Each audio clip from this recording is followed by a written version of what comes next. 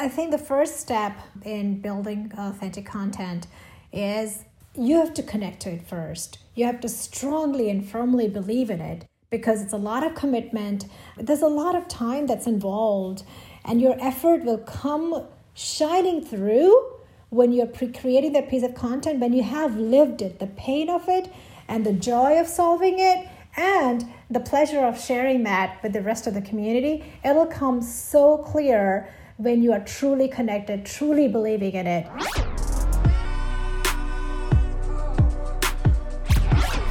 Welcome to the Food Startups Podcast. You just need the packaging to shout off the shelf. It's a different world when you actually think about adding value.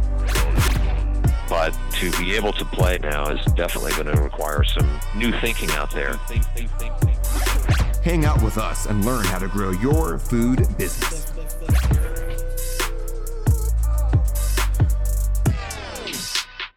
Hello, Food Startups Podcast listeners. It's been a while, but we are coming back in full force in 2018. I'll tell you more later, but the show will be back to a weekly format, and I'm very excited for today's guest. She is the founder and CEO of Epicurate Media, a digital marketing firm that is hyper-focused on helping food and beverage brands achieve their growth targets via carefully designed marketing blueprints and processes. And most importantly, she is the founder and CEO of Crafty, which we're going to talk about today. Crafty is an innovative packaged food products company based out of Austin, Texas.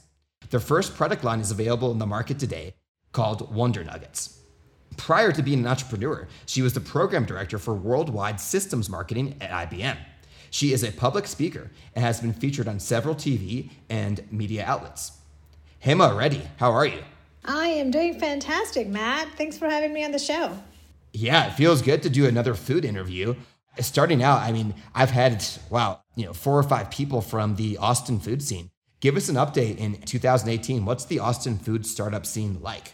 It is thriving. The vibe here is contagious. It is positive, and it's one of the most supportive communities that you can possibly think of. And especially when it comes to consumer packaged goods, it is booming. It is a good time and place to be in this industry, in this town. For sure. And you have a really natural, charismatic voice, and there's videos on NBC4, or, on NBC Austin, I should say. Hema, were you a public speaker before this? What were you doing at IBM? Yes, I was.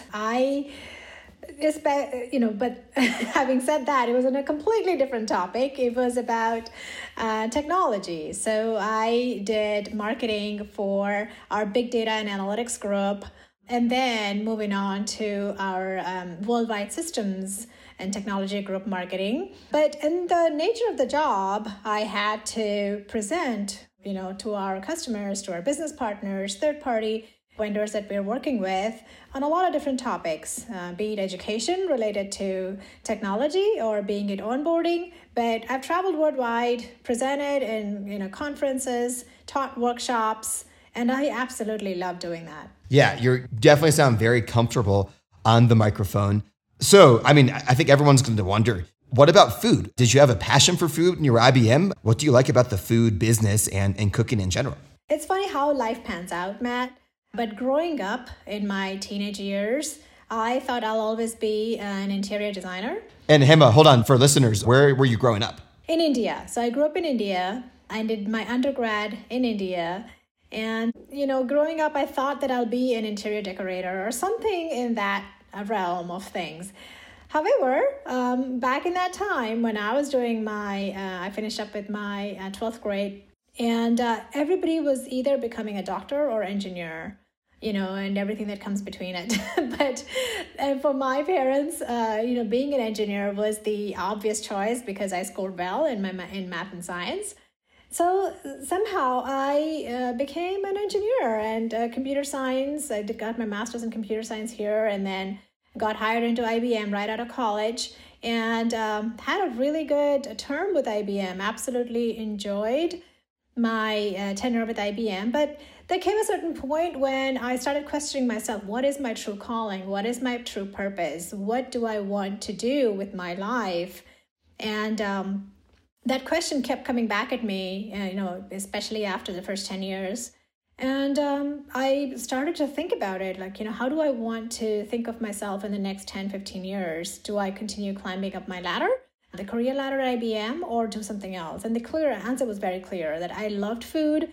I connect with ingredients. I know them. And people kept on telling me that I should open a restaurant because I cook a lot. I used to cook a lot. But more than anything, I wanted to do something that provides real value to today's consumers, to parents, to families, and something tangible, something that is giving me instant gratification. And consumer packaged goods is absolutely that. So it took me some time to figure that out. I quit my job with IBM about end of 2015, and I spent a few months just trying to ask myself, what do I want to do? And after quite some pondering and reflection, I finally arrived on the fact that I want to solve a real problem, provide clean products, and just make a difference in the everyday person's life. And that's how I ended up in food. Okay, 2 follow-up questions here. I enjoyed the story. Your colleagues at IBM, what did they say to you? What was their reaction like? They thought I was crazy. I was in a good path. I was going to be, the next graduate level to be was, something in the order of senior director or vice president. And that was carved out. And I asked myself, am I going to truly enjoy it? While it's great, it's a very comfortable job. And, well, I wouldn't say comfortable, it's challenging, but is this what my true purpose is? And the answer was no. I wanted to do something different. I always wanted to do something on my own, start a business. But above and beyond that, do something that provides value. So yeah, they thought I was crazy. I was like, they didn't think I would do it, first of all. They never thought I'd actually quit. And then they never thought I'd actually continue the path that I said that I would do. So it still surprises them, even today, after 2 years. That must feel really good. I wonder, sometimes it's hard to explain in words. Words can be very contextual and limiting, but I sense that, like a lot of people that, it's nothing against IBM. I mean, it's been one of the top 20 in terms of market cap companies in the world for a long time, right? And they do a lot of cool things themselves, but it seems like you would have, let's just say you stayed till 2020, you stayed another 5 years. It's just kind of the lack of fulfillment, even though I think financially and your career reputation profile will be very attractive. There'd be something missing. Yes, absolutely. That's what I felt. I felt there was a gap. And, you get one life. There was this moment when, at the time, we were in California, in Cupertino, and my husband works at Apple, so we were just walking in the corridors, and I saw this huge, portrait of Steve Jobs, and there was a quote. I'm sure I'm probably still not saying it right back, but you get one life, why live someone else's dreams? There was a quote like that. And it just kind of haunted me for the next year. And I cannot say it was an easy decision. I had a headache constantly for 6 months because it's hard to quit something that you've got a good going at. It's hard to let go of that constant paycheck and just completely do a 180-degree turn into an industry that you have no clue about. I mean, yeah, you don't know how to cook food, but that's got nothing to do with actually making it in the consumer packaged goods industry. But that moment, all the signs just came together and I finally got the courage to quit. So. And how long did it take you to get that courage? Oh gosh, about a year.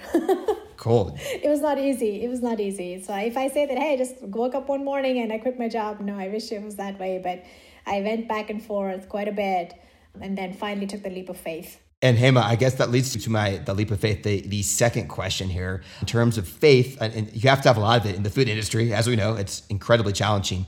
Were there any moments after quitting IBM with the steady paycheck that you questioned, like, hey, maybe did I leave too soon? Should I have left at all? The funny thing is, no. It is extremely hard. And there's no other way for one to experience how incredibly hard it is to do any startup, let alone a food startup. But I never questioned my action of, maybe I should have waited, or no, not at all. I knew I'm in the right place. I still know I'm doing the right thing. Does that make it easy? Not at all. It is still incredibly hard, and there's a lot of pressure. There's, especially when you have quit your job and you don't have that salary anymore. And as we all know, the margins are razor thin, and it's a volume play in food startups now. But I never questioned my current positioning, the way I'm executing on things. Not at all. Not a moment of doubt. I would not go back under any circumstances. I will take it forward until the last ounce of energy I have in my body. Wow, amazing. And Hema, I want to separate Crafty Counter into two businesses, right? Because you have, we'll say, the recipes and lifestyle brand, and then you have the food business. Many people here are familiar with running a food business and selling food products. But just because you have amazing, packaged food products, a lot of times the marketing doesn't come natural. And for you, that does not seem to be the case. I mean, you're a natural. I think there's a lot that we can learn from that. So I'd like to start off with Crafty Counter, which is formerly Sneaky Apron, and we'll talk about the name change as well. Tell us about just creating, we'll say, the media and the content side. How did you get that started? That is such a great question, Matt. Thanks for asking that, by the way. But it goes down to the overall sense of purpose as to what I want to do with this brand. Yes, I want to solve the immediate pain point that a lot of families or, young millennials, Generation X deal with, which is, okay, I want tasty food, but I don't want it to taste like crap. I want nutritious food, but I also want it to be tasty. And, being Indian, I have a lot of importance on flavor. It's got to have that punch. Otherwise, I'm not going to go back to it. So, yes, I want to solve that pain point of making sure that we provide enough tasty, nutritious foods that are easily accessible. But overall, how am I making a difference in a person's life? And that goes above and beyond. It goes into the whole recipes aspect. It goes into what I call, and you will soon see, is a community called Raising a Village. But essentially, it revolves around the fact that we have to constantly remind ourselves that it's a lifestyle change. It's not an immediate breakfast, lunch, and dinner change. How are we going to change our eating habits for the long-term sustainable health? And that's why, yes, we provide packaged foods, but we also believe in sharing those quick and easy meal recipes and just small practices that can be incredibly helpful in making sure that we're solving the immediate needs, but also we're positioning or we're sharing whatever we can to help everybody become better cooks, and use that kitchen space and transform that into a bonding space rather than, I just have this space because I just need to make a meal. For us, it's all about using the kitchen in smart ways, saving time, saving energy, but also making as much food as possible at home as well in the other times and all of that. And, we're going to start some workshops and some fun programs coming up in that, in that sense as well going forward. Okay. So I'm very excited about that. I can't wait to share that. Okay, awesome. And Hema, just for listeners that aren't familiar with the brand, and listeners, this can be found at foodstartupspodcast.com/craftycounter. The business is set into their food products brand with their Wundernuggets and this content website. I'm going to read from their website right now. Join our tribe, get notified on kitchen tips, family cooking nights, special invites, and tastings. So it's clear that Hema is building a community in Austin, Texas, and beyond. And once you have that community and you build that trust, you're able to introduce products that fit with their lifestyle. And I want to make a parallel comparison to Four Sigmatic, who has been on the show as well. And as many of you know, they are also hyper successful with their medicinal mushroom products and coffee and cacao and matcha tea, integrating them into daily rituals. And the word rituals really stuck with me from that podcast because tarot talks about eating and food and habits and bring things into a ritual. And you mentioned that as well, Hema, in your answer. So I'd like to know a little bit about the rituals. What do you think about the rituals of your audience, the people that are subscribed to the Crafty Counter mailing list, and how do you create content for them, understanding what rituals you either want to change or adapt to? Yeah, again, great question, Matt. A typical ritual in the life of a community member that is engaged with Crafty Counter is, first of all, get comfortable, get your family. If you've got kids, get them comfortable. So Hema, I got to interrupt you here because I'd like to have you paint the persona. Who is the typical customer or member of the Crafty Counter tribe in detail? Okay, great question, Matt.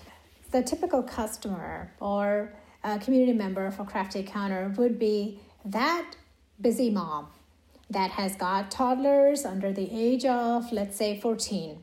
They could be anywhere between 2 years and 14 years old, one or more kids. The mom's busy and she might have a full-time job, or she could be a stay-at-home mom. Her real struggles are, there are some days where she just wants the meal to go down easy peasy without a tantrum or without a hassle. So she's dealing with picky eaters, or she, at the same time, she's dealing with a very busy lifestyle. So she wants to, once in a while, take a break and have an easily available options, which we present via Wundernuggets. But at the same time, there are those days when she wants to sit down with the kids and engage them into what makes a healthy meal and why. And what are the small steps that she can take and educate her kids in becoming better eaters? And that's a combination of multiple things. First, the kids have to be comfortable in the kitchen, know how to empty the dishwasher and small chores like that, and then make small meals like scrambled eggs. So we talk about simple videos where the kids can whip their own eggs and make their own omelet, make their own sandwich or butter bread.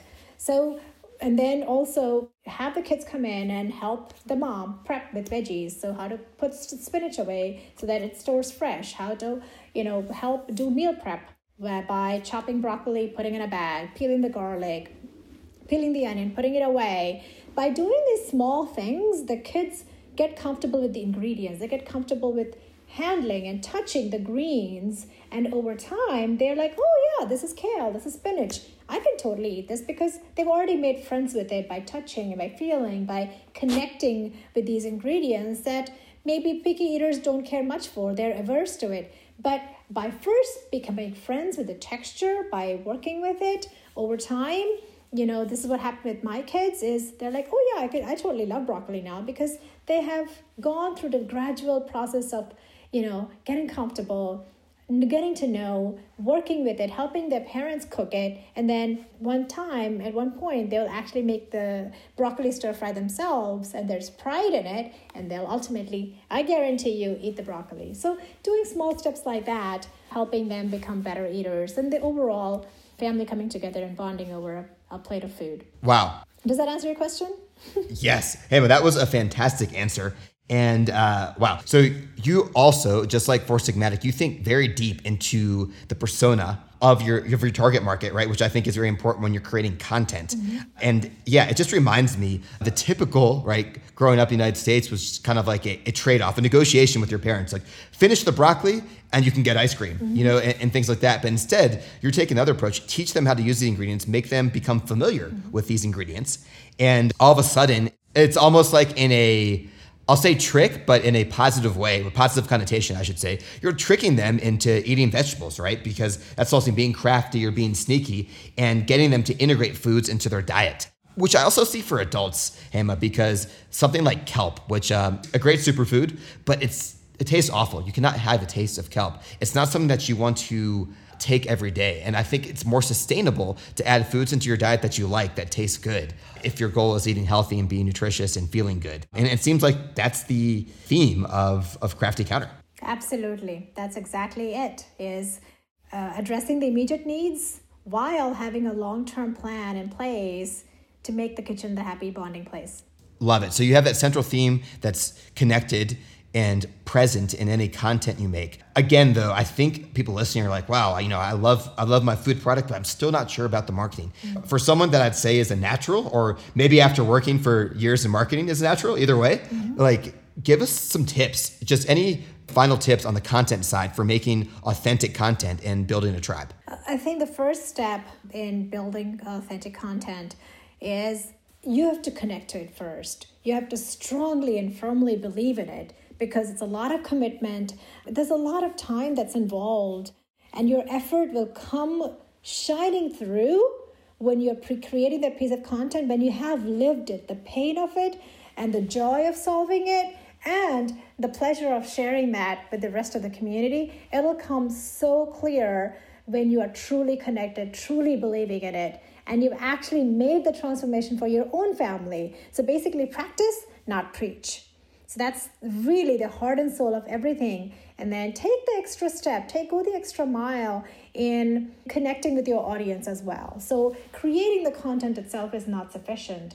A lot of times, we have questions coming in by direct message or just offline messages while we're doing our Facebook Live sessions as a comment. It's very important to treat every single comment and engage with your audience. And I see that, in some cases that doesn't happen all the time, but it's very important. And not just that, being active in similar and relevant groups and contributing content. So in other words, not just worrying about your content, what you're putting through in your community, but also engaging, participating in other similar groups, be it a mom's group, be it another, group where the concept or the beliefs and the topics are the same, but you're contributing content to somebody else's content or contributing a response to somebody else's content. So those are really the heart and soul of everything, and everything else just builds upon it. But the foundation building blocks are just that: the belief, the faith, the execution, and the connection. Love it. So obviously connect with your customers and your fans, create content that can work on similar blogs and platforms, right? And you do a great job on NBC Video, which I was just watching before the call. And then I think the preparation, this applies to just about every profession and discipline. Obviously, you're going to have a lot of confidence in a football game or a basketball game if you've practiced, right? It's all taken care of in practice. And I see that a lot because if you're going to have a lifestyle brand, you have to live the lifestyle. And that's going to automatically make you authentic. Because, Hema, if you aren't living the lifestyle you preached, it would be very hard for you to sound authentic, right? Where it's just naturally, this is lifestyle you live, and that confidence and authenticity is conveyed through your voice and, just through your energy. Okay, I love it. And moving on, let's talk about going from the content game to the product game. So, well, first off, how do you monetize Crafty Counter? Is it only through products, or can you monetize Crafty Counter outside of Wundernuggets as well? Currently, we're not monetizing it outside of Wundernuggets. Our primary source of revenue is Wundernuggets. However, we also do some cooking classes, very limited, but local cooking classes in Austin. And again, that's to build that tribe, that thought leadership in the local community. And amazing things have happened. Even with the few classes that I've done, amazing things have happened. It has led me to some precious relationships with other food connoisseurs.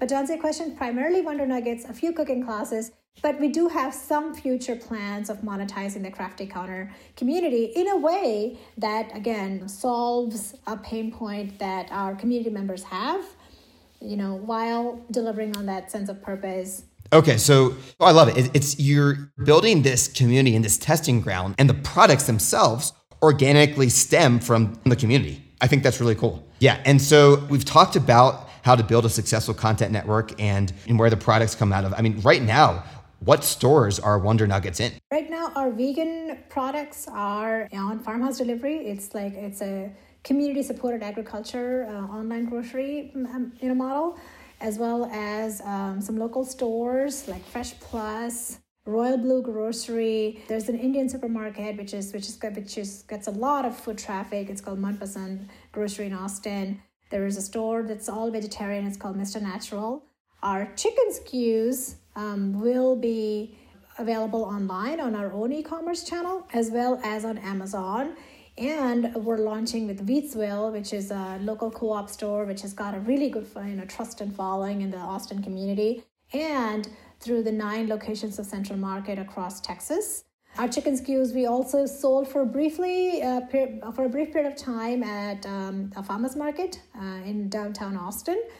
And we also do a lot of local deliveries. So most of our clientele, I'm a firm believer in having your own e-commerce channel for your product and building that direct-to-consumer relationship early on, and because that really helps you hone in your product, get some real feedback, who your consumers are, and do constant feedback loops and such things. So for every Sunday, we deliver for free Wundernuggets to residents in Austin, and it's very interesting. And I want to share this if that's all right. But to see your organic reach, so we don't do any paid campaigning so far, and we will start doing some marketing campaigns starting May. But so far, it's been very much grassroots, organic reach, email marketing, but really trying to find your target consumers and see why they want your product and what is it in your product that brings them back to make a repeat purchase. And so happy to tell you, we have had some incredible responses. Our clients are they send us these messages and these embarrassing photos of kids shoving the Wundernuggets in their mouths. But to see those kinds of responses, because you've spent all this time and energy building that direct-to-consumer channel, is extremely valuable. And, getting to know as to what they liked, what they did not like, has been crucial as we build our plans for future product releases. Amazing. 2 follow-ups here. What have you found out so far? What brings people back to become repeat customers of Wundernuggets? Number 1, taste. They are just tasty because if you think about it, to share you a little bit more about Wundernuggets, basically they have the essentials of a well-balanced meal in every nugget. So our philosophy is every bite should have the maximum nutrition, and I'm a firm believer having a good mix of proteins, not just meat-based, but plant-based as well, and fresh vegetables and whole grains. So that's our underlying philosophy. Now, I know that there are some groups that can't do grain, so we're also working on a grain-free version of Wundernuggets. But the idea is to innovate what your traditional chicken nugget looks like and make it tastier and healthier. So the number one reason they come back is for taste. Number 2 is because there's a lot of other elements going on. It's not just a chicken nugget. It is chicken, but it also has plants like cabbage and cauliflower, and we add chickpeas and quinoa for plant protein in addition to the chicken-based protein, and whole grain brown rice. And then we also vegan one, which is completely 100% plant-based with lentils and vegetables and chia seeds. So the second reason they come back is because of these ingredients, because it's a whole meal for them. So once you have a serving of Wundernuggets, they're done. They don't need to have that battle of eat your veggies, once in a while when they just want to take the break. So taste, ingredients. I actually made a mistake by scheduling this interview right before lunch. I'm literally staring at this and it looks amazing. It looks like healthy chicken nuggets, right? And I'm excited to try these. And so the second question I had is this rebrand to Crafty Counter, because I like both names, Sneaky Apron and Crafty Counter. Are there any concerns about shelf recognition? I suppose Wundernuggets will stay the same, so maybe that's the most important thing. But walk us through the rebranding, the changing the name from Sneaky Apron to Crafty Counter. Absolutely. So Sneaky Apron is cute. Our customers love the name. But I wanted to go above and beyond and turn this whole mission around to a positive experience beyond the sneaky aspects of it. So we're not only talking about, our mission is not just sneaking in ingredients. Like I said earlier, we want our mission to go above and beyond and transform the kitchen into being a smart working space for the moms and the dads, or even, individuals, but also make it, use the counter as a place where the whole family comes together.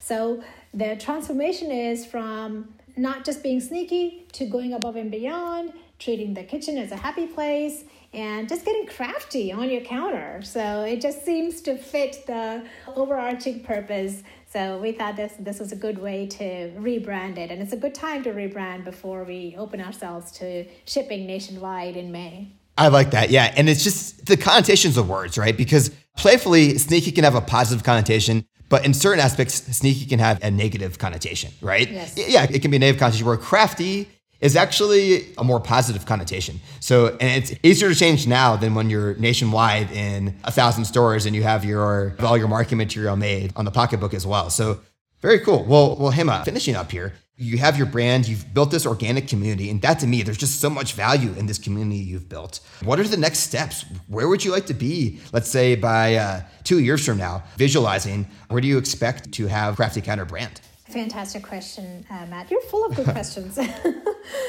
So in 2 years, you've just tapped into this dream of mine. I wish if there was a day when we could provide this product in most schools, cafeterias, across from K through 12, or other just private institutions like churches. That would be amazing. If restaurants could have this on their menu. The objective is to provide a tasty, clean, food option for parents that care, for individuals that care. And at the end of the day, everybody cares about what goes in your body. And increasingly there's a shift about watching what you're eating, reading the label. So going along with that dynamic shift that's happening across the country for very good reasons, if there's a way with this hard-earned, work of labor, the product of labor in creating these Wundernuggets, if we could penetrate a lot of those areas where kids can have easy access to them, then, that I would call that a successful position to be in 2 years. So not just retail, but also approaching food service and making it more accessible in as many avenues as possible. across the country. So that's where I see this going, is just making it more widely available across different kinds of channels, not just in retail. I love that. Have it start showing up in schools would be fantastic. Well, Hema, thank you so much for coming on the show. Hema can be found at craftycounter.com, and we'll do a quick bridge episode, but this is a good time to announce, listeners, that Food Stars podcast, I know a hiatus for a while, and I've gotten more into the Bitcoin world as I continue my food business, but I will be passing on the podcast to Hema, who, as you've heard, is charismatic, smart, and will do a great job expanding the show. More to come in the next episode, but thanks for listening, and we'll see you next week.